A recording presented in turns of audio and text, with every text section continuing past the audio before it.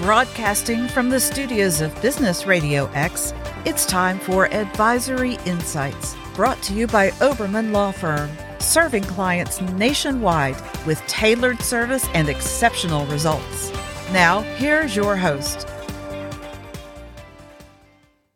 Welcome, everyone, to Advisory Insights. Stuart Oberman, your host here. I want to cover a couple of topics. I know we're hitting the HR pretty heavy, but I want to make a couple of things. We're going to hit this topic for today is HR Audit Checklist. Going forward, we're going to be talking about some merger and acquisition items. We're going to hit some of those items. We're going to hit HR, one more topic out of this session coming up. So HR, in today's, I'll give you a little background. So we have clients in about 35 or 40 states, and they range everywhere from small startups to global companies. So for our concern, whether you're a startup or multinational company, the HR department is absolutely critical. So the HR department needs to have resources and policies in place in order to ensure, I cannot state this enough, state and federal law. You have to know a couple things that we're going to talk about, and I'm going to call them the hot six.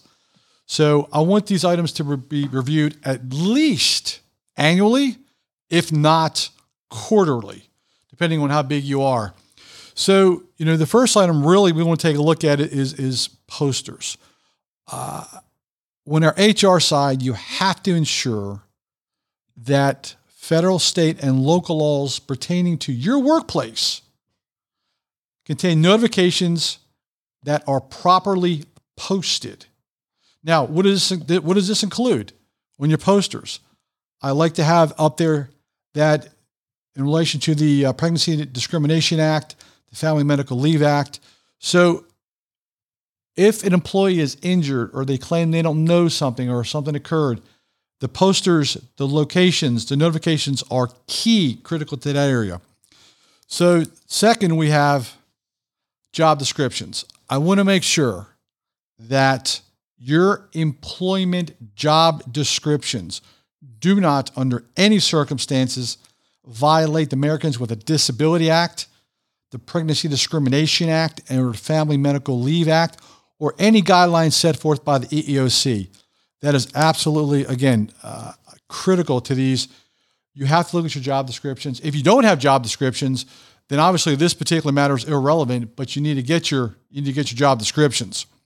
So one thing I want to take a look at is as employees are hopping in this work environment, I want to make sure that our employment documents and benefits comply with the Employee Retirement Income Security Act of 1974. If you're asking what that is, then I would say you are not in compliant. Once you have the employees that are coming from different areas, different locations, different age demographics, I want you to take a look at this particular provision and whether or not you have these up to date or they're in violation. So one of the things, and I'll use number 4, I want to make sure that you are classifying employees as exempt and non-exempt in order to make sure that you comply with the wage and hour laws or overtime requirements. Again, anything over 40 is generally overtime. So you're saying, well, what's overtime? I believe we discussed this in some prior podcasts. That includes text messages to your team members, your staff members.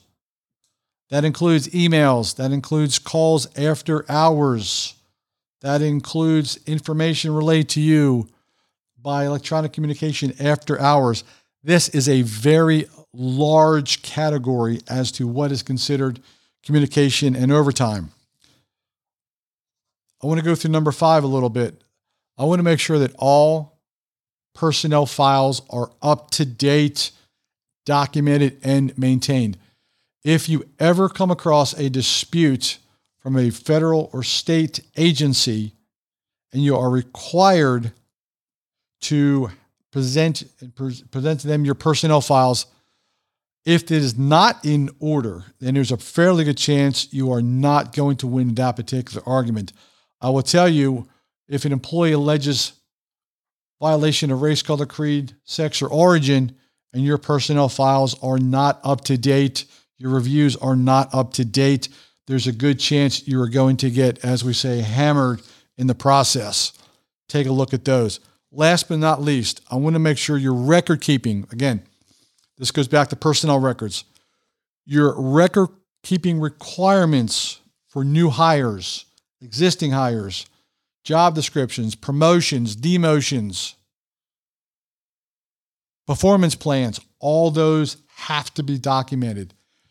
If you don't follow those particular procedures, then it is going to be very difficult to terminate, fire, discharge particular employees depending on the nature of the work. So the key, again, very, very simple. 6 very simple things you need to look at.